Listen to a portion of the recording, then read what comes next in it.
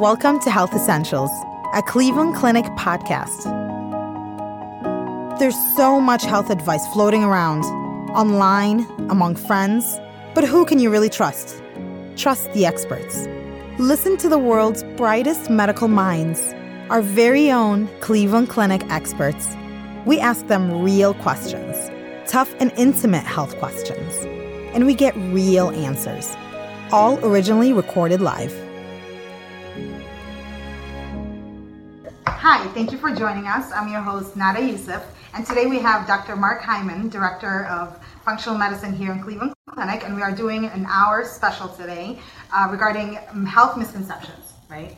Yes. Okay, all right, great. Well, as always, before we start, please remember that this is for informational purposes only and not intended to replace your own physician's advice.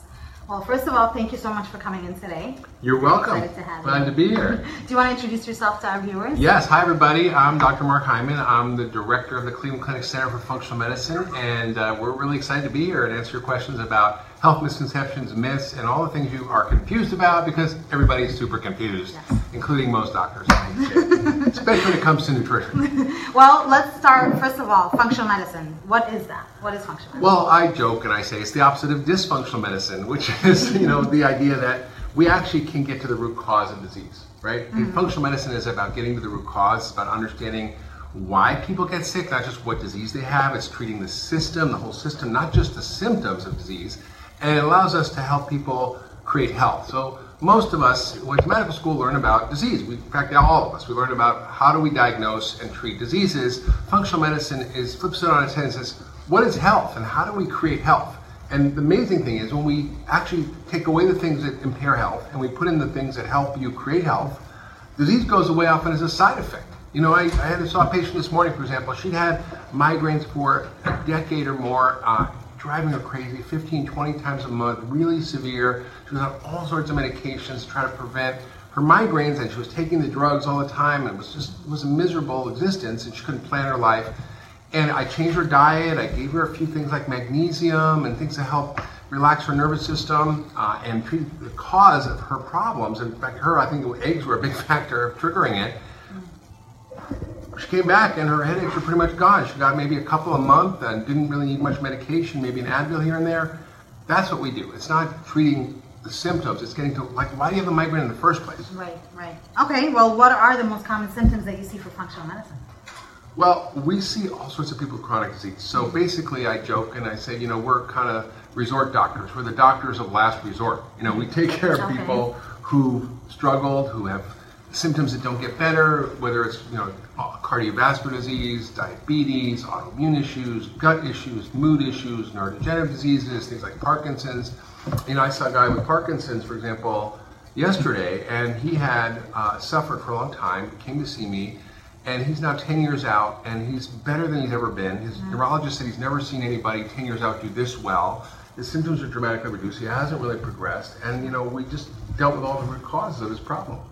Well, this is health misconceptions, and there are a lot of those that I've been reading and watching about, and I have put together some kind of grocery store questions, so I'm going to play a little game with you. I'm walking down the grocery store aisle, and I have my little two children with me, and I want to give you two options, and you tell me this or that and why. Okay? So there's a few of them, so if you want to just, go fast, but, you can answer everything here. So first of all, sugar versus sweetener. Artificial sweeteners. Yes. Is there a third choice, like none? Is there a third choice? Well, yes, I would say you can buy the sugar, but don't buy anything with added sugar. Okay. Right? Okay. So 80% of things in grocery stores have sugar added to them. Your Prego tomato sauce has more sugar than 2 Oreo cookies? That your morning yogurt has more sugar often than a can of soda? Wow. Right? So it's not the sugar you add like a teaspoon of sugar to your diet. It's the 34 or 22 teaspoons average eaten by an American, 34 by kids every single day. Wow. You have a can of soda, 20-ounce soda, you're getting 15 teaspoons of sugar. Wow. And you wouldn't add 15 teaspoons to your coffee, would you? No. But we invisibly eat that. So no added sugar, add sugar to your diet. Okay. Sweeteners, artificial sweeteners, we thought, okay, great, no calories. But we realized that, food is not just calories, it's actually information. It's like a code, like programming your biology every bite. And when you eat different kinds of foods, they have different effects. And artificial sweeteners have no calories, but they're 1,000 times sweeter than regular sugar. And what they do is they stimulate your taste buds. It goes to your brain, affects your hormones and your metabolism, and actually also affects your gut flora, which changes the bacteria in there to make it more likely to get diabetes. And it changes your hormones to make it more likely that you're going to be hungry and you're going to eat more over the day. So, you ever wonder why all these people who are really overweight are drinking diet soda and they're not skinny? It's because it doesn't work. In fact, some of the studies, they're observational studies, but they show that people who drink more sodas have more obesity, have more diabetes. Wow. That's very interesting. And the thing is, when people drink soda, I mean, like our president, he drinks 12 diet sodas a day. He's not skinny, right? So we have to say, what's going on here? And the people who drink sodas, diet sodas, tend to drink a lot more because they think it's free. Safer. Right. Yeah. Okay, coconut oil or olive oil? Great question. I would say both. Okay. That's a good one. Both. So olive oil, we know from the studies, is just phenomenal, right? So we think that fat was bad. We were told by our government to cut out the fat and increase carbs. We were told to have 6 to 11 servings of bread, rice, cereal, and pasta a day. And guess what? Since those recommendations, we've become the fattest country in the world. 70% of us are overweight. We have seen a 300 to 400% increase in the risk of diabetes, type 2 diabetes. So those guidelines didn't help. It's the starchy carbs, flour, and sugar that really are driving the problem. It's not the fat. And it was a big study. It's hard to do nutrition studies because it's hard to get a lot of people to eat a certain way unless you lock them up in a room, right? Right. So they did a study in Europe where they looked at giving people olive oil, a liter a week, like a whole liter of olive oil. They had to eat the whole thing. A week. Wow. Or a bunch of nuts, like a big handful of nuts every day. And they compared it to a low-fat diet. And the ones who had the olive oil had less heart attacks, less diabetes, less obesity. So eating all that fat was super healthy for them. And the olive oil has polyphenols, which are powerful antioxidants that literally help your body fight inflammation, and our powerful antioxidants have been linked to long-term health. So olive oil is like a staple in my house. I go through a big bottle rarely, and I pour it on everything. I don't worry about how much, because fat doesn't make you fat, by the way. If you eat it with starch and carbs, it does, like sweet fat. But if you eat fat on a salad, no problem. And the coconut oil, I think, is very controversial. I think, I did a Facebook Live a while ago. It had 1 million views, and it was because the American Heart Association released a report that said coconut oil is bad for your heart. And the reason they said that was there's not a single study, by the way, that proves that it causes heart attacks. It's just guilt by association. It has saturated fat. Saturated fat is considered bad. It causes higher cholesterol. Cholesterol has been linked to heart disease. And so we're really focused on lowering cholesterol, so anything that raises everything is bad. The truth is, it's the quality of cholesterol that matters, and coconut oil actually increases the good cholesterol, HDL. It increases the LDL, but it makes the particles better, so they're not as damaging, the type of cholesterol. And it actually improves the ratio of total to HDL cholesterol, which, by the way, is more linked to your risk of heart attacks than LDL cholesterol. So we really have to look at the root cause, and it's not necessarily the fat. And yes, some people are at risk of having issues with saturated fat, but it's a smaller population than we thought. And our recommendations from the American Heart Association, the guidelines from the government, are eat less saturated fat. So why is Dr. Hyman saying don't worry about it as much? Because when you look at the 17 meta-analyses, large reviews of all the data, they could find no link between heart disease and saturated fat or total fat. There was a study, for example, of 600,000 people, 19 countries, 72 studies, and they couldn't find any link between heart disease and saturated fat or total fat. They did find a link between trans fat, which is like margarine shortening, and they found a link between omega-3 fats and a benefit, which is fish oil, but not with saturated fat. And the recent dietary guidelines process was reviewed because Congress said to the National Academy of Sciences, we're going to fund $1 million for you to review the process by which we get our guidelines. And they found that, the guidelines aren't completely scientific. That they're based a lot on industry influence. Why are we told to eat 3 glasses of milk a day or drink 3 glasses of milk a day? There's no evidence. It's the Dairy Council and their influence on the guidelines committee. We looked at, for example, saturated fat. They found that they ignored huge amounts of the data on saturated fat, and it didn't reflect what the science shows in the guidelines. So they're changing that whole process now. So next guidelines, we should see this. Okay, great. Now, speaking of cholesterol, should people be concerned with dietary cholesterol? No, we always were taught eggs are bad, it's got cholesterol. Don't eat shrimp, it's got cholesterol. And, the Dietary Guidelines Committee said in the last guidelines, and the new guidelines said that cholesterol is, quote, no longer a nutritive concern. Like, that's a very kind of funny death for this whole idea. With 35 years, we've been told to cut out dietary cholesterol, that it causes heart disease. Well, there's no evidence that says true. So when they finally had to admit it, and they actually looked at the evidence, there was like no evidence that dietary cholesterol is an issue. So go eat your whole eggs, go eat your shrimp, don't worry about it. And dietary fat, they said as a total fat number, there's no upper limit or lower limit. So they were like, don't worry about it, but they said cut sugars, cut added sugars, and so that's really good. Okay, great. All right, on to the next one. Skim milk, whole milk, soy milk? Okay, well, I would say it's a multi-part question, right? So we'll start with the milk and the whole milk. So first of all, there's no evidence that milk is necessary for anybody after weaning. It doesn't grow strong bones. We know it may increase fractures based on the data. We know it causes all sorts of issues from allergies to eczema to type 1 diabetes and autoimmune diseases. It causes gut issues. 75% of the world's lactose intolerant. It's not, quote, nature's perfect food unless you're a calf. Then it is, right? Okay, so that's sort of my overview. And I think, the FTC, the Federal Trade Commission, basically prohibited the got milk ads because they said there's no proof. I see. And they questioned the science behind all these claims that the Dairy Council was making on behalf of milk, and they found that no, it's not meeting those criteria. I wrote a little blog called Got Proof, which I go through the science and the research about it. But I think, when you look at whole milk versus skim milk, based on these sort of research, whole milk actually may be better. Why? Because, in kids, for example, they feed them low-fat milk or non-fat milk or skim milk. They find it increases obesity. So that doesn't make sense. Why? When you take the fat out, fat makes you feel full. Right. So when you take the fat out, you're hungrier, and the kids who have skim milk tend to eat more. Okay.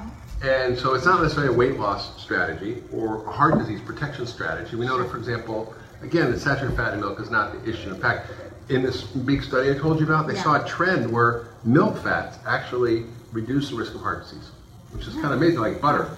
In fact, there was a review of butter by Dr. Darius Mazafarian and a group from Tufts. A big study looked at over, again, 600,000 people. It was like, they call it, 6.5 million patient years, which means how many years are people actually consuming the butter. That's a lot of years. And they found that there was no link between butter and heart disease. Not any kind of butter, is there? Any kind of butter. Any kind of butter. No link. This is just in the scientific literature, and there was no link. And there was also an inverse correlation with diabetes, type 2 diabetes. So people had more dairy fat in their blood or in their diet, you have less diabetes. It's a correlation, doesn't prove cause and effect, but if there was a correlation, we'd see it. Should see it. So for example, smoking. Right. Smoking was one of the things that we found definitely was correlated with lung cancer. Sure. But it was a population study, which doesn't prove cause and effect, but the effect size was 10 to 20 times the risk. When you're talking about 10%, 20% risk, you can't really judge that. And if there was an effect, you should see it. Okay. Right? Great. Yep.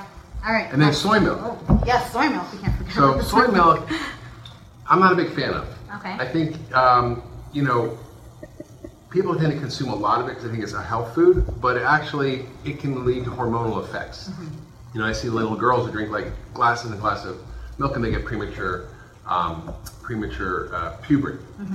So I would think, almond milk, coconut milk, those kinds of things are fine. Okay, if you have a nut allergy, is there any besides almond milk? Coconut people usually are allergic if they have nut issues. Okay. There's other kinds of milks. There's rice milk. The thing is you have to be careful of is you don't want sugar. Yeah. And a lot of these have sugar in them as a sweetener, so I'd be really careful about that. Okay, great. And then let's see, we have organic eggs versus cage-free eggs.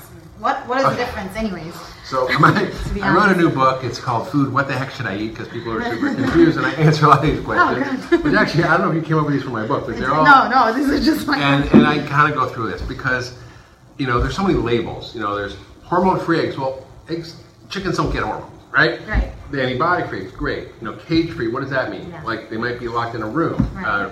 Free range doesn't mean anything because they might just open the door and they can walk out, but they're in a... Coming back in. Yeah, so what you want is pasture-raised eggs. Those are the best because the chickens are out there hunting for grubs and larvae, and they're looking in the cow poop for stuff, and they're out there, and if you look at those eggs, the shells are super hard, like, right? You can't break them easily, whereas a regular factory farm egg, you can just crush it with your fingers, and the shells break easy. Okay. And the yolk is really dark and yellow, orangey looking, whereas the pale yellow yolks from like factory farm eggs don't have the same level of lutein, antioxidants. Those are like the same colors you see in salmon or carrots or sweet potatoes, and they're powerful antioxidants. They have much higher levels of nutrients, omega-3 fats when they eat all that stuff. So yeah, definitely pasture raised, and there's all these labels that are sort of misleading. And my kind of joke is basically if it has a health claim on the label, it's probably bad for you. If it says gluten-free, fat-free, fiber, high fiber,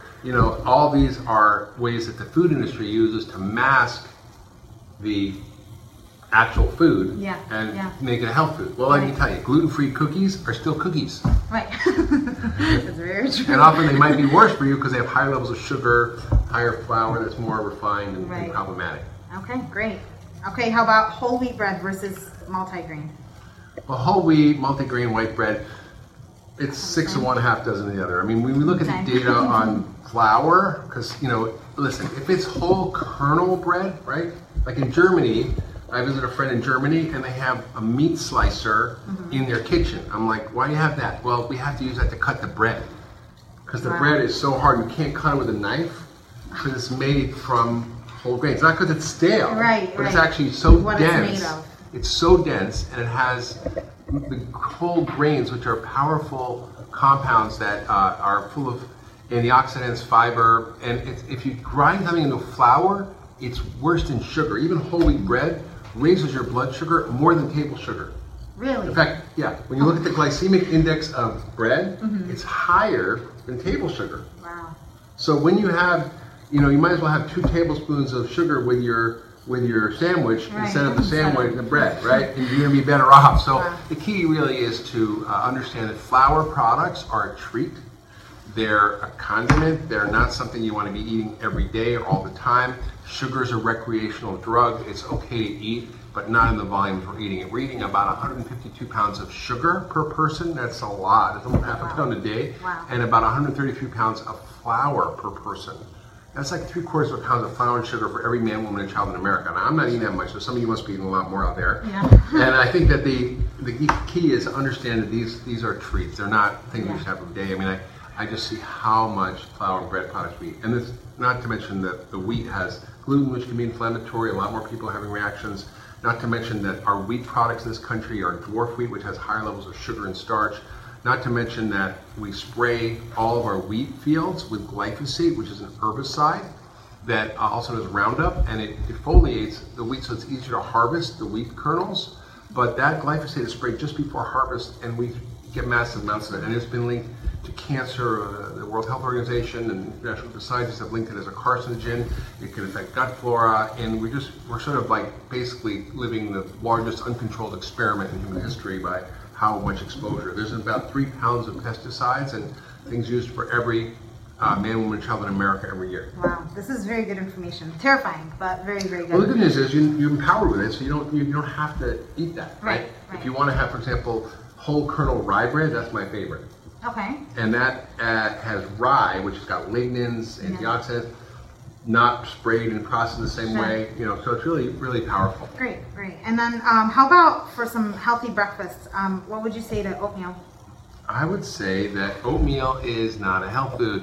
What about the ones that you, I think, you know, overnight? Yeah, so there's, hold on a second. There's steel-cut oats. Yes.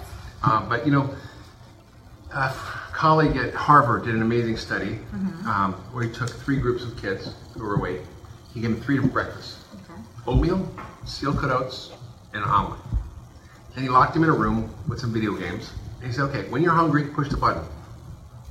The kids who ate the oatmeal ate 81% more food during the day, and the kids who ate the steel-cut oats ate 51% more food, What was even more fascinating, they had a catheter in their vein and they sucked out blood every while. And they found that the kids who had the oatmeal had higher levels of cortisol and adrenaline. It's like a stress hormone. Wow. They had higher levels of insulin, blood sugar. Their whole biology was different, even though it was exactly the same calories. So same calories of oatmeal, same calories of omelet, very different effects. And this is really the whole perspective of functional medicine. And food isn't just calories or energy, it's information, it's instruction. So it's changing your hormones, your brain chemistry, your gut flora, your immune system. Everything is changing with every bite of food. It doesn't happen like over decades or weeks or months. It happens literally in real time. And that's why we see patients at the Center for Functional Medicine. We, for example, have a diabetes program where we do something called Functioning for Life, which is an amazing group program where people come together, we change their diet, we have them work together. We know people do so much better when they work together to change their health and their lifestyle. And we see people get off insulin, getting off their medications, reversing their diabetes. It's so powerful. So, what did you have for breakfast today? Me? Yes. I woke up late. Okay. And I always have an emergency food pack. Okay. I always have like an emergency food pack in my bag wherever I travel, because I travel a lot. And so I never without food on me. Sure. Right? My pockets might be empty now, but I just had lunch, so it's fine. But I had a Kind bar, which is less than 5 grams of sugar. It's very high in nuts and fiber and protein and fat. And it's a really powerful breakfast snack. And I think then I had another bar which had egg whites, and I had it has nuts and seeds. And things. So I tend to eat protein and fat for breakfast. Okay, protein and fat. Protein, fat, eggs, avocados. I take a protein shake, which maybe has some nuts and fat. I put coconut in it. And I think we have really the ability to plan ahead. Most of us don't plan, right? Most of us don't think about where we're going to get our next meal. And we just sort of, I call it drive-by eating. Like we just drive by someplace, we drive in like, yeah, I'm hungry. And it's a food emergency. So you don't want to be in a food emergency. I've written a lot about this, but I always have a food emergency pack with me. So if I was diabetic, I wouldn't go out without my insulin. Yeah. If I had a peanut allergy, I wouldn't go out with my EpiPen, right? Yeah. Save my life. Right. So I don't go anywhere without actually my food emergency pack. And it's powerful. And when you think about how little we plan for food, it doesn't take long. I order stuff online, I have to deliver to the house, I'm lazy, I don't want to go to the grocery store. It's a discounted thing I get. And we can do that. I think we just don't think about it. And so I always encourage people not to be in a food emergency. Okay, perfect. How about orange juice? Especially what about cereal? You didn't ask me the cereal question. Oh yeah, there's that cereal. Right, that was coming next. Well, I have a confession to make. Okay. I'm a cereal killer. You are? Yes. Okay. I don't think people should eat cereal. Okay. Is it the sugar factor? Yeah, I mean 75%, our breakfast cereals are 75% sugar. Wow. 75% sugar. Yes. Even not all of them. Okay. But even the healthy ones can be very high in sugar. Okay. There's whole wheat cookie crisp cereal, which has fiber and whole grains in it, but it's actually 22 grams of sugar, which is like 6 teaspoons. Yeah. Right? Okay. So we have to be smart about it, and we should not be eating starch and carbs for breakfast. I mean, cereal, it was a new thing. Kellogg invented it, 100 plus years ago. And I think it's really a challenge because people love cereal, they eat cereal with milk, and it's sort of the breakfast of champions, but in fact it actually is the breakfast of people who are overweight. And I think if you are really serious about getting your health straightened out, you want to skip the cereal for breakfast. There are some out there, right? Okay, there's something called paleo granola, for example, which is essentially nuts and seeds, and so that's fine. But you don't want to be eating stuff that's tons of starch and flour and sugar. I see. Okay. And that's not the best thing to eat first thing in the morning. No. Right? No. Okay. All right, so we got the cereal. Orange juice. Yeah. 100% real oranges. Yeah, well. How's that?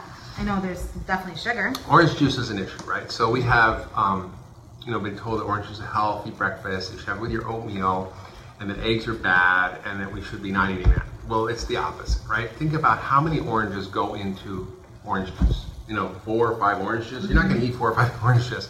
And when you take the fruit out and just put the sugar in, it's just like having a soda. There's a little more vitamins, a little more fiber maybe, but essentially it's like having a soda for breakfast.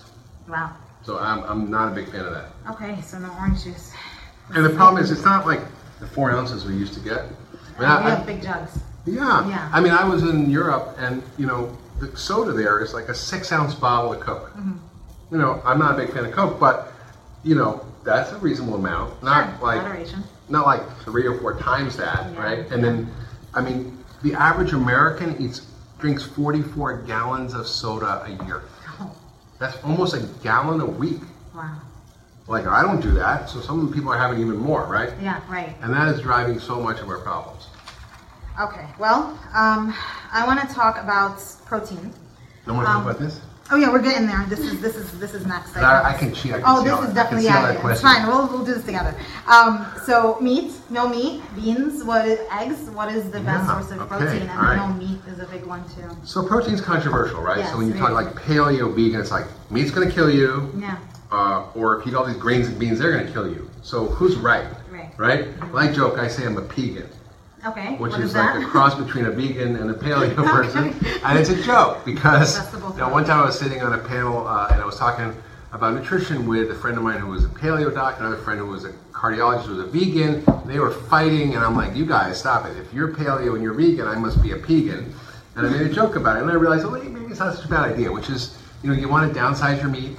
But you want to eat grains and beans, but like not unlimited amounts. You want to eat mostly vegetables, good fats, nuts and seeds, and stay away from all the starch and sugary stuff. Okay. And the meat issue is a real issue. I think we have a lot of controversy about it. We've been told to eat less meat. In fact, we did as a society. We ate like 30 or 40% less meat, but we ate way more chicken. Yeah. Which may not be a good thing. Right. And we talk about red meat versus white meat. It's all the same, right? And I think that we now know from the studies, looking at all the data, and I was writing a book about this, and I was like, look, I want to live to be 120. I don't want to eat meat if it's going to kill me. Mm-hmm. Like, I'm going to figure this out, right? Because I don't want to listen to this one or that one. I want to make my own decisions. Sure. So I went and found all the major studies on meat. Okay. I printed them up, like this stack. I locked myself in a hotel room for a week so I wouldn't get distracted, and I read everything. And then I wrote a chapter on my Eat Fat Get Thin book about meat, and I realized there's really 3 issues. One is moral.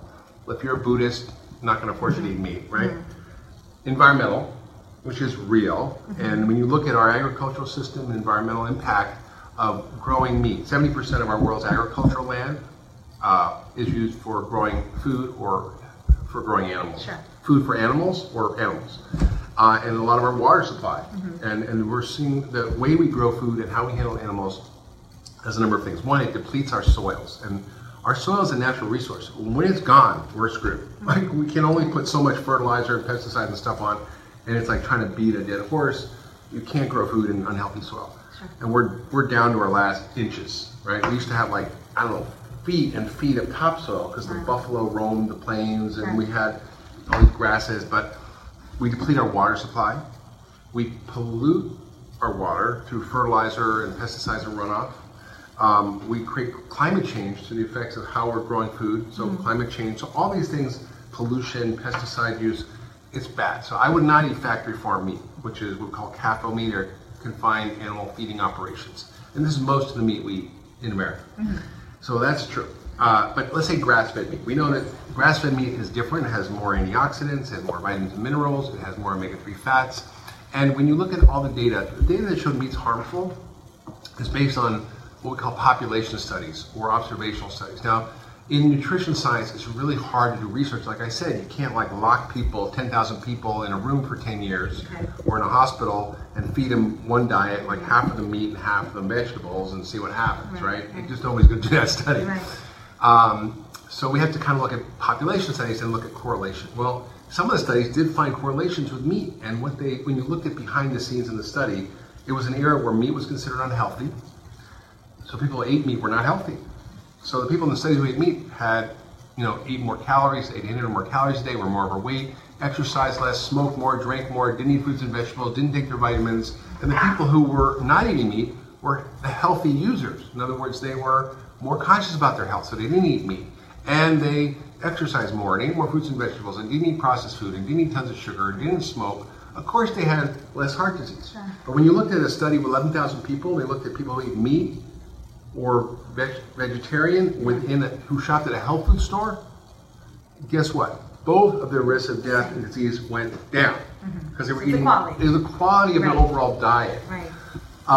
So I think there are some concerns about effects of meat on the gut flora, and we're still exploring all that, but I would say, given the context of a healthy diet and lots of plant foods, I call it, meat, have it condiment meat. Like have it as a condiment, I call it condiment meat. This is a side dish. You want to downsize your meat and upsize your vegetables. So most of your plate should be like plant foods, vegetables, 75%. And I do that. I have like 3 or 4 vegetable dishes. I might have a salad. I might have roasted eggplant. I might have steamed broccoli with sauce.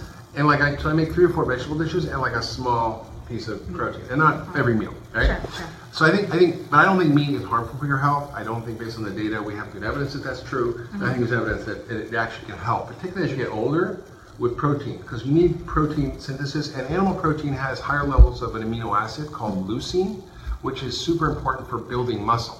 So as you get older, you lose muscle. We call this disease sarcopenia, and it's the biggest problem of aging. It's how we get diabetic and how we get weak, how our inflammation goes up and our stress hormones go up and our growth hormone goes down, our testosterone goes down as men. It's all a mess. We get a hormonal aging mess when we don't have enough muscle. And protein is critical for building muscle, and so that's why people after they age often need more. Very good. I think beans and grains are okay, but you have to eat 3 cups of beans to get the same amount of protein as 6 ounces of meat. So who's going to eat 3 cups of beans, right? So it's hard, and I think you can supplement the protein with from vegetables with leucine and other things, and you can do it, but it's more challenging. Okay, great. All right, I gotta start on the questions from our viewers, but I do have one last question. No, you're fine. Intermittent fasting. Yes. And ketogenic diet. I wanted to talk about what they are, both, explain it to our viewers, and then I know people that actually do both at the same time, and how do you think about that? So, what it is, first of all, there's 2 different things. One is intermittent fasting, which is essentially eating within a time-restricted period. You eat from like noon to 8. You don't have breakfast, you don't eat late at night, and you eat within a window of 8 hours. Right. And what that does, it can be 6 to 8 hours, what that does is it stimulates the effects of fasting. Now we know from the research that calorie restriction is the only thing that extends life. So you take animal mice or worms, whatever, you restrict their calories, they'll live a third longer. So like for us, that's like if you live 80 years, that's like living to 120. Wow. It's not bad, right? Nope. But nobody wants to starve themselves. Who's going to restrict their calories and be miserable? I met a guy once who's like on this program.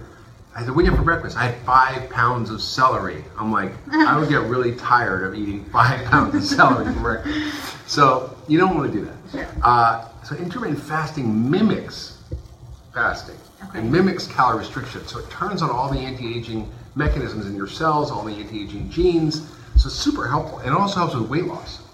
So it helps with weight loss, it reverses diabetes, it improves your stem cells, reduces inflammation, increases your antioxidant enzymes. It has so many, it increases your bone mineral density, it has so many benefits. So that's a simple thing to do. Now, ketogenic diet means that you're eating most of your diet as fat. You switch your fuel source from sugar, glucose, to fat, which turns into ketones in the body, which is basically a backup fuel system, right? It's like having a diesel and a gas engine, you got both, right? So the ketogenic diet helps you to actually switch from sugar burning to fat burning. Now, think about it. If you have like 2,500 calories of sugar stored in your muscle, you have probably 40,000 calories in your body of fat. So it's like a much better fuel to use. It also is great for your brain, and it does a lot of the same things as intermittent fasting. It activates your stem cells, it reduces inflammation, it activates your antioxidant enzymes, it helps reduce insulin resistance, can reverse diabetes. There are now projects going on where, in fact, we're doing research at Cleveland Clinic using this, where they're reversing 75% of diabetes, not managing, using ketogenic diets. Really? People on insulin, on medications, and using our Functioning for Life program, we're using that model to help people reverse disease. So no sugar and no carbs then? Or is it low carb or is it no carb? It's pretty much, very low. So like, for example, if you have one regular size can of soda, that's like, I think it's like 39 grams of carbs. And we recommend for ketogenics like less than 50. So it's like it's not much sugar, right? 50 grams is like, very little. And it's 70% of your diet or 80% has fat, mostly olive oil, avocados, nuts and seeds, good fats. And I think, some protein, but not too much protein, because protein can turn into sugar in the body. So really you want to eat a diet, and this diet, not for everybody. Like I don't recommend ketogenic diets for everybody. They're challenging, they're hard to do. but they're powerful therapeutic diets. They've been shown to help with brain cancer, with Alzheimer's, with autism. We know we've treated kids with epilepsy, where all drugs fail. That's the thing we go to when everything else fails, to treat epilepsy that can't respond to anything else. Diabetes, massive obesity. We see amazing results. So now, when you talk about epilepsy in kids, how young, like, are we talking like a 3-year-old or 4-year-old are okay with absolutely no carbs, absolutely no sugar? Is that safe? well, here's a little known fact. Yes. We don't need carbs to live. We need protein, amino acids. There's essential amino acids. There's essential fatty acids, which are essential fats. There's no such thing as essential carbs. Okay. So we are perfectly capable of doing great without any carbs. Now, I think personally that carbs should be the majority of your diet. And you're thinking like, Dr. Hyman, have you gone crazy? What are you talking about? What I'm talking about is broccoli is a carb. Asparagus is a carb. Broccoli's a carb? Oh yeah. Why do they not All have plant foods are made of carbs. Okay. So whether it's broccoli or asparagus or an apple, that's what we should be eating. Okay. We should be eating most of our diet by volume, Sure. most of our diet should be carb. But like you can eat 21 cups of broccoli, that's how much calories is in a big gulp. So good luck, 21 cups of broccoli. Yeah. Nobody's going to be able to eat that. Right, but right. people can drink a big gulp, Right. right? That's So, the problem. right, that's the problem. So, 21 cups of broccoli, you're never going to eat that. Yeah. So you can eat all you want. And that's what I do. I fill up, because it's got a lot of fiber. Right. It's got powerful antioxidants. We need all these plant chemicals called phytochemicals that are the colorful rainbow colors in plant foods. That's what we need to actually live and be healthy. Sure. Great. Well, I do have some pre-submitted questions that I have here as well as live coming in.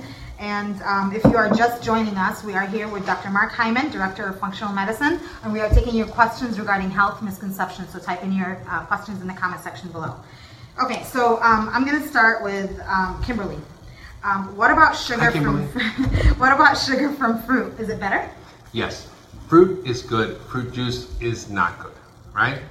So I think if you were to chew on a sugar cane, that's fine. If you're Okay. right, I was just in Cuba. Yeah. That's a sugar No, cane. they usually have. If you eat an apple, that's great. When you extract the juice or the sugar from that, not so great. Okay. What So- about like if we do like a lot of people do the fruit smoothies in the morning and they put so much Fruit sugar in them? Fruit is okay. So if you Yeah. put fruit in a blender, Yeah. it's different than putting it in a juicer, right?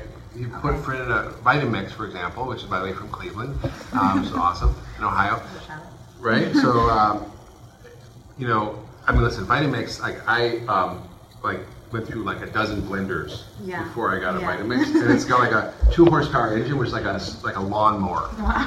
So you can put anything in there. That's awesome. I think that if you put a whole apple in, that's okay. Yeah. It's a little quicker digested. Okay. You don't want to put like 5 apples in, Right. but like you could stick an apple in with some greens and or a slice of apple, half an apple. Okay. I make a green smoothie. I can put cucumber, kale, celery. You can put an apple in there, lemon. I put ginger. You can put parsley, cilantro, and you put it in the Vitamix, and it turns into this great green smoothie. Wow. You don't have to add sugar. Right, because it's already sweet. Well, the apple helps, yeah. Right. Okay, great. We're going on to Rick. Do you have any tips for super boosting immune systems? Do I have tips for super boosting your immune system? Absolutely. A couple of things are really important. One is sugar is an immune suppressant. So eating a diet that's whole foods, that's low sugar, it's got good fats, all that's super important. Vitamin D is super important. You get vitamin D from fatty fish like herring, sardines, sunlight, and even mushrooms, like porcini mushrooms have high levels of vitamin D. Right, yeah, a little effect. But you really, we found that, in studies that you can reduce your risk of getting the flu by 75% by having adequate vitamin D levels. Wow. So it's really important. Vitamin E, obviously vitamin C can help. Exercise is great for your immune system. Getting enough sleep. If you don't sleep enough, your immune system's going to go down. Sure. So yeah, very Great. important. All right. And Heather, what are the bad fats and which common foods contain them? Heather, well, fats, good, bad, and the ugly, right? So the good we all agree on is olive oil, avocados, nuts and seeds. There's no argument there. Maybe the bad people think about still is saturated fat, coconut oil, butter. I don't think we really have a problem there. If it's grass-fed, if it's extra virgin. A lot of some of the studies, old studies on coconut were made from like processed coconut oil, not virgin coconut oil. Vegetable oils, there really is no vegetable oil value. There's no broccoli oil, right? It's nut and seed oils usually, like beans, soybean oil, which is 10% of our calories. There's a whole group that says we should be eating a lot of these oils, but I don't agree. I think you can eat these oils as part of your diet. In other words, if you're eating almonds or walnuts or nuts and seeds, you're getting sesame seeds, right? You're eating soybeans, you're getting these fats, right? But to refine them and extract them, we've only done that in the last 1,000 years. 100 years. There's 1,000 times more soybean oil in our diet than there was like 100 years ago, right? And this is an experiment on humans, right? So I really encourage people to not eat a lot of your refined oils. Have, avocado oil, that's an okay oil. Sure. So the good fats that we should be eating are the omega-3 fats. This is from like walnuts, flax seeds, chia seeds, hemp seeds are the plant sources, although you really want more fish. The fish-derived ones, sardines, herring, mackerels, wild salmon, anchovies, all are good sources of low-toxin fish that have high omega-3s. You can get swordfish and tuna, which also have a lot, but they're also very dangerous because they're full of mercury. And you want, olive oil, extra virgin olive oil. You can use avocado oil. You can use coconut oil as well, coconut fat. Nuts and seeds are great fats. Bad fats you want to stay away from, I think, are the refined oils. I think you want to stay away from trans fats, hydrogenated fat. The FDA banned these. We've known for 50 years that these were a problem, but it was only in the last just a few years that the FDA has actually declared them, quote, not safe to eat. They're generally recognized as safe for GRAS as a category that the Food and Drug Administration used to sort of say foods are safe to be in the food supply. Well, they took away that, so it's not safe to eat. And yet it's still out there in the marketplace, so watch for the word hydrogenated or trans fat. If it says hydrogenated, that's a problem. Even if the label says 0 trans fat, it can still have half a gram of trans fat per serving. It's just the way that the regulations are. So I encourage people never to eat that. Okay, great. Crisco, margarine shortening. Sure. They call it shortening because it shortens your life. Oh my God, I hope not. We were going to go to Laura. I have a severe nut allergy, and I know you talk about nuts being the perfect snack on the go. What other options do you recommend? Seeds. Pumpkin seeds are great. I like, sunflower seeds are not as great, but pumpkin seeds are great. And I think, you can, use other snacks. Okay. I think, but I think there's a whole list of snacks in my website, Food Emergency. I think, nut allergies are a bummer because nuts are great for you, but they're real. Okay, great. And then let's see, Stefan. I'm trying to stay healthy. If I want to stick to a healthy diet, but want to still have a sweet tooth, what are my options? Well, you want to still have a sweet tooth, or you actually want to still have? Who wants to have a sweet tooth? I mean, it's not a great thing to have a sweet tooth. The thing is, when you eat and change your diet, you're not going to crave sweet as much. So when you eat more fat, it cuts the hunger, it cuts your cravings, you cut out the starch and sugar. It's a vicious cycle. I mean, now when I go by, a bakery counter with all kinds of donuts and muffins, it doesn't even look like food to me, right? Yeah, right. I mean, do I like sugar? Yeah, we all love sugar. Right. So I think if you eat sugar within the context of a healthy diet, if it's sugar that you know how much is there, if you add it to your diet, if you actually make the cookie, if you make the food, I would say that's fine. It's like French fries. If you want to eat French fries, go ahead. But make sure you make them yourself. You cut the potatoes, you fry them. You're not going to do it very often, right? So I think it's really about understanding the source of added sugar and staying away from that. And I remember the last time I was one of your events and I asked you, I said, I like to drink coffee and I like it sweet. And I asked you, what can I do to add onto it? And you said, nothing. No. So I started drinking black coffee. There you go. There you go. So Lisa, she asked, what are your top 3 foods, recommendations? God, Lisa, that's a hard question. That is a good one. I think if I come up with top 3 foods, it would be like omega-3 fat-containing foods. One of my top foods is sardines. Really? No, it's not a popular food. I like sardines. But sardines are full of omega-3 fats. They're a great source of protein. They have calcium if you eat them with the bones, and they also have choline and other nutrients, vitamin D even, that are powerful. Okay. 2 more. As far as vegetables, I think a staple should be the broccoli family. That's broccoli, collards, kale, cauliflower, kohlrabi, Brussels sprouts, arugula, watercress. All the family has powerful levels of anti-cancer chemicals called glucosinolates, sulforaphane. They have tons of magnesium, folate, B vitamins. They're a superfood. I mean, I just read an article that people have more cruciferous vegetables have less risk of side effects from, for example, breast cancer. So and we know it reduces cancer, heart disease, and so many things. So I really encourage people to actually use a lot of that. I really have a cup or two a day. Broccolini, there's all sorts of recipes. Yeah. The third one, I would say, I think nuts are pretty high on the list. Yeah. Almonds, walnuts, nuts and seeds, flax seeds, pumpkin seeds, making those a staple. We know that's linked to lower risk of heart disease, diabetes, obesity. It's full of minerals that we don't get often, magnesium, zinc, selenium. So I would encourage people to eat a lot of nuts. Great. And Leah, thoughts on high fructose corn syrup in most foods and condiments? My thoughts? Yeah, your thoughts. You really don't know what I really. You want to know what I really think. Let's do it. I mean, I wrote a blog once called 5 Reasons High Fructose Corn Syrup Will Kill You. So there's no room That's for your it answer, in right? our diet. One, because it's sweeter than regular sugar. Yeah. 2, it has free fructose, which may be a problem and actually cause leaky gut, inflammation, liver issues. It might have more fructose than sugar, so it might have anywhere from 55 to 75% or more of the sugar in there as fructose, which alone is not very well dealt with by the body. It's really fine if it's in fruit, but not when it's free. Okay. And there's a process of getting getting the sugar out of the corn, and that actually uses mercury often. So you get mercury in it. Wow.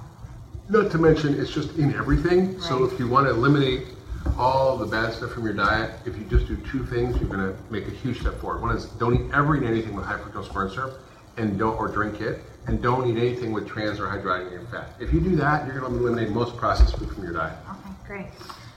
Questions are really coming in. Hannah, during the holidays, I make all of my family's desserts. How do you make desserts sweet without too much sugar? You can use dates. You can use fruit puree. You can put a drop of stevia in, which I'm okay with. Yeah. To make it a little sweeter. And you can just make things less sweet. Yeah. People still just like get used to not eating so much. Yeah, I think we're sort of addicted to it. I mean, the truth is that flour and sugar are addictive, particularly sugar, and it affects the same pathways in the brain as cocaine or heroin. Animals will work 8 times harder to get sugar than cocaine. Even if they're already addicted to cocaine, they'll switch over and eat the sugar. And they can give themselves IV cocaine by hitting a lever. They'll always switch to the sugar. Oh my goodness. Even artificial sweeteners. It slows your metabolism. So it's not great. And I think people need to sort of understand that it is powerfully addictive, and that you need to treat it with respect. I mean, I like tequila, but I don't have tequila for breakfast, lunch, and dinner. Sure. Right? But you have tequila. That's good. I do, but it's like I have like a shot of tequila or 2 shots maybe, but I don't have like a bottle. Right. So it's like, and I think most people don't realize how dangerous sugar is. So the sweet tooth really comes from the addictive properties of it, and when you cut down or you cut out, that's why I sort of encourage people to do a detox, just like 10 days. So during the holidays, do your best, and then January come along, just reset your system. Sure. Okay, and then I have Percy. Do you go out to eat often, and what do you recommend ordering? I guess it depends on where you're going. Do you go out to eat often? Oh, I think, do I eat often? Yeah, I eat often. Ever? I eat often every day. Do you go out to eat, and then where? Yeah. What is it? I would say 50% of the time I'm on the road, I travel, I eat out. It's tough. Yeah. But what I encourage people to do is to learn how to navigate their world, right? So based on your lifestyle. And so most of the time, like my world is circumscribed. I work in the Cleveland Clinic and I work here, I'm on the road, I know where I'm traveling.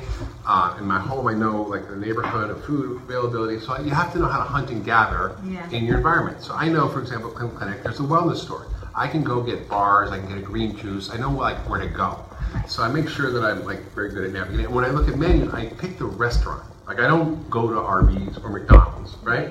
I'll find a restaurant which serves protein and vegetables. I'll ask for 2 or 3 sides of vegetables. I'll have a salad with some protein. And I had some lamb last night. I told them to skip the couscous, which is a grain, which is a huge pile they give you. I said just put it on asparagus, plus give me the extra vegetables, the carrots and other stuff that come with it. So basically, I just navigate by being a little picky, or by picking the restaurant, and by being smart about what I'm choosing. I don't eat the bread when the bread basket comes. I tell them not to bring it. If I'm hungry and they bring it, guess what? I'm like everybody else. I'll eat it. But you really don't want to do that. You don't want it on your plate. Yeah. And just like you said earlier, prepping ahead of time. So looking up the menu, everything like that. Absolutely. Like exactly. Like when I go out with friends, I'm like, I pick the restaurant.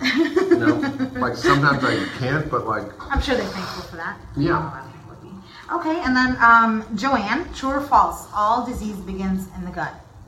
I would say false. If you get hit by a truck, it doesn't begin yet. But most of the issues are true. We have affect the gut. We now know the microbiome is this whole new field of research. But in functional medicine, we've been dealing with forever, and we have a whole Functioning for Life program on how to fix the gut, which is a 10-week program that people do together in a group. They learn how to do it. I encourage people to check it out. Functioning for Life at Cleveland Clinic is a powerful group model that uses functional medicine to help people get healthy, and we focus really on the gut.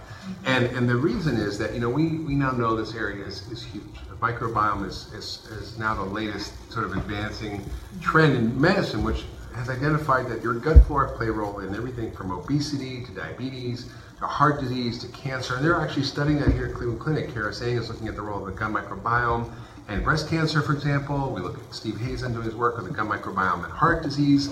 And we are understanding it's affecting autism, it's affecting autoimmune disease and allergies, and obviously gut issues. So we really focus on that, and it's really important to get your gut healthy. So most people don't know how to do that. It's often by limiting the things that are fertilizing the bad bugs in there, which is sugar and starch, the same story. Right. It's not like you need one diet to fix your gut, another diet to fix diabetes, another diet to fix heart disease, another diet to fix cancer, Alzheimer's. It's all the same, right? It's just we need the right food for humans, and it takes care of everything. So I really encourage people to understand if they're having gut issues or if they're having these inflammatory diseases, to really get some help with a functional medicine doctor. And I encourage people to check out our Functioning for Life program. Well, Misty has a follow-up question about that. What are your preferred functional medicine tests? Do you have it? It's a good question. I mean, my preferred functional medicine test is just to listen to somebody's story.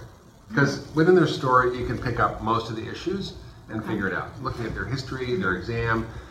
Lab tests can be helpful, and we use a lot of lab tests in functional medicine, but we really look at the gut, we look at your nutritional status.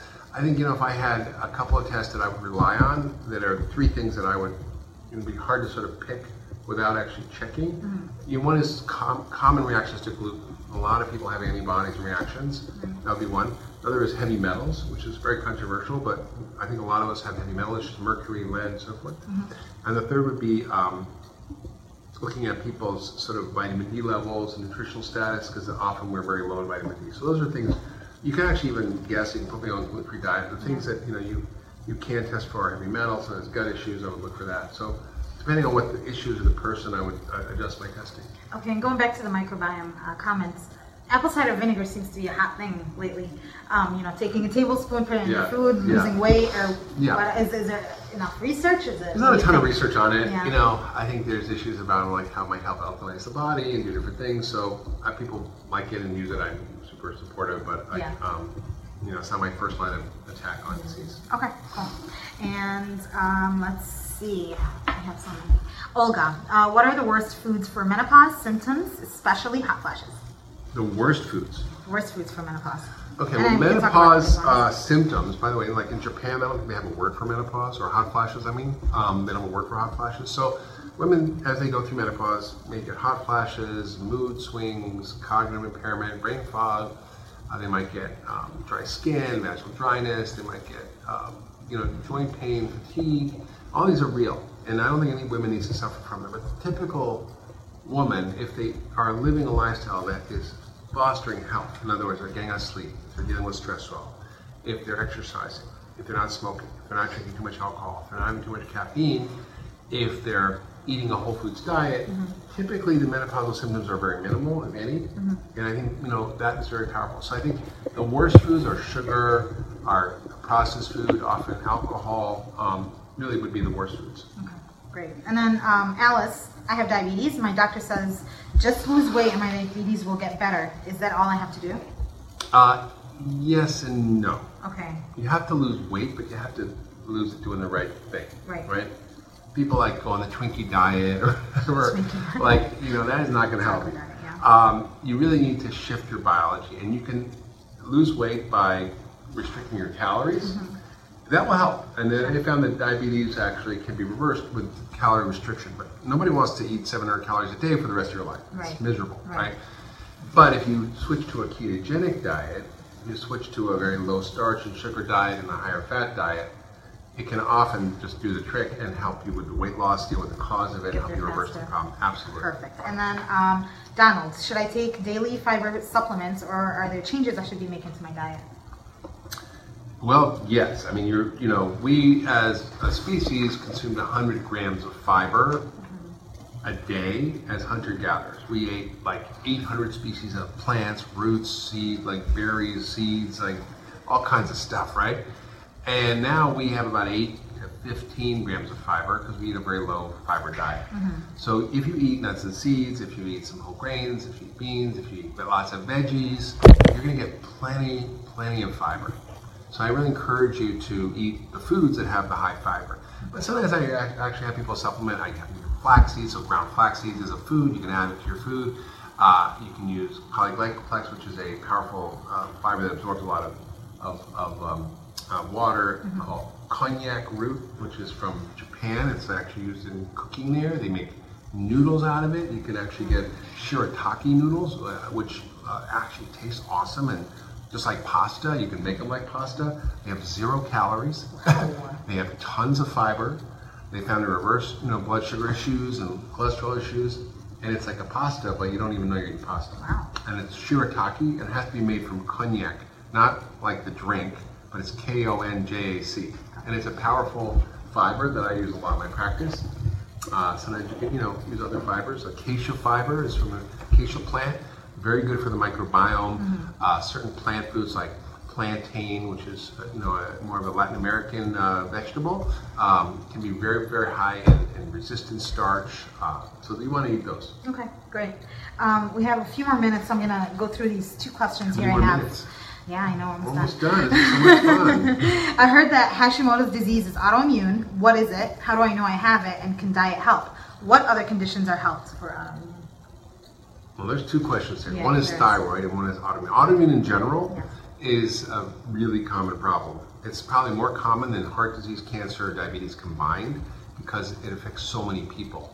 But we think of them as individual diseases. You have MS, you have Hashimoto's thyroid issues, you have rheumatoid arthritis, you have colitis. So we sort of separate them all out. Yeah. But as a group, they're one of the most prevalent conditions we have. And they are huge cost centers in healthcare because it costs so much of these drugs to treat them. And they create a huge amount of suffering. And the good news is that we know how often to treat these using lifestyle approaches. Because a lot of the causes we can deal with, whether it's diet, gluten is a big one. Always, it's number 1, 2, and 3 on my list if someone has an autoimmune disease. Heavy metals, infections, tick infections, gut issues, all can lead to autoimmune disease.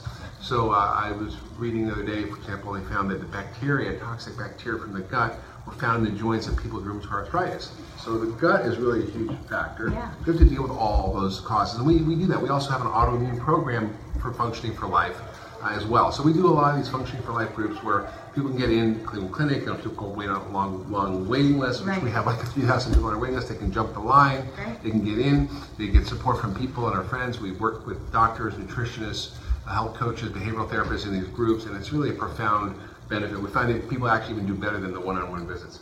So the autoimmune disease and Hashimoto's, I think we have to understand that this is one of the autoimmune diseases. It's often caused by gluten, which can cause autoimmune disease of the thyroid. It can be caused by environmental toxins like pesticides, which are really prevalent. All of us are sort of cesspools. If we were food, we wouldn't be safe to eat.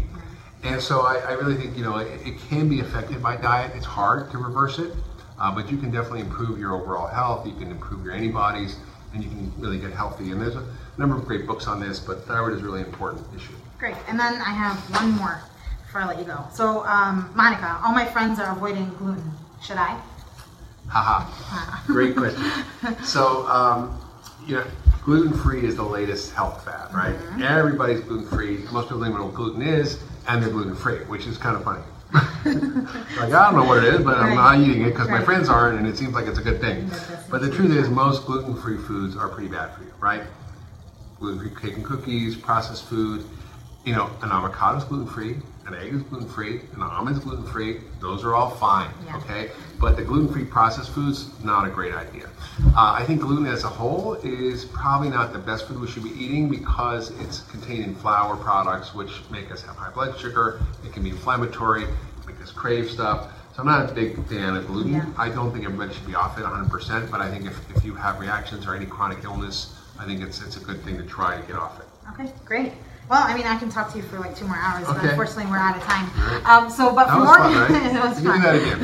For more information about functional medicine at Cleveland Clinic or to sign up for Functioning for Life, make sure you visit ccf.org/functioning for life. And thank you so much. It's been a pleasure having you today. And come see us, because you're going to get like 20 hours of this instead of just like one when you join the group. So I encourage everybody to go check out ccf.org, functioning for life and check us out, because it's really a profound change in healthcare. We're using food as medicine, and everybody needs to have access to it, and I think that's really why we're here. Yes, exactly. Thank you so much for joining us. We'll see you next time. This concludes this Cleveland Clinic Health Essentials podcast. Thank you for listening. Join us again soon.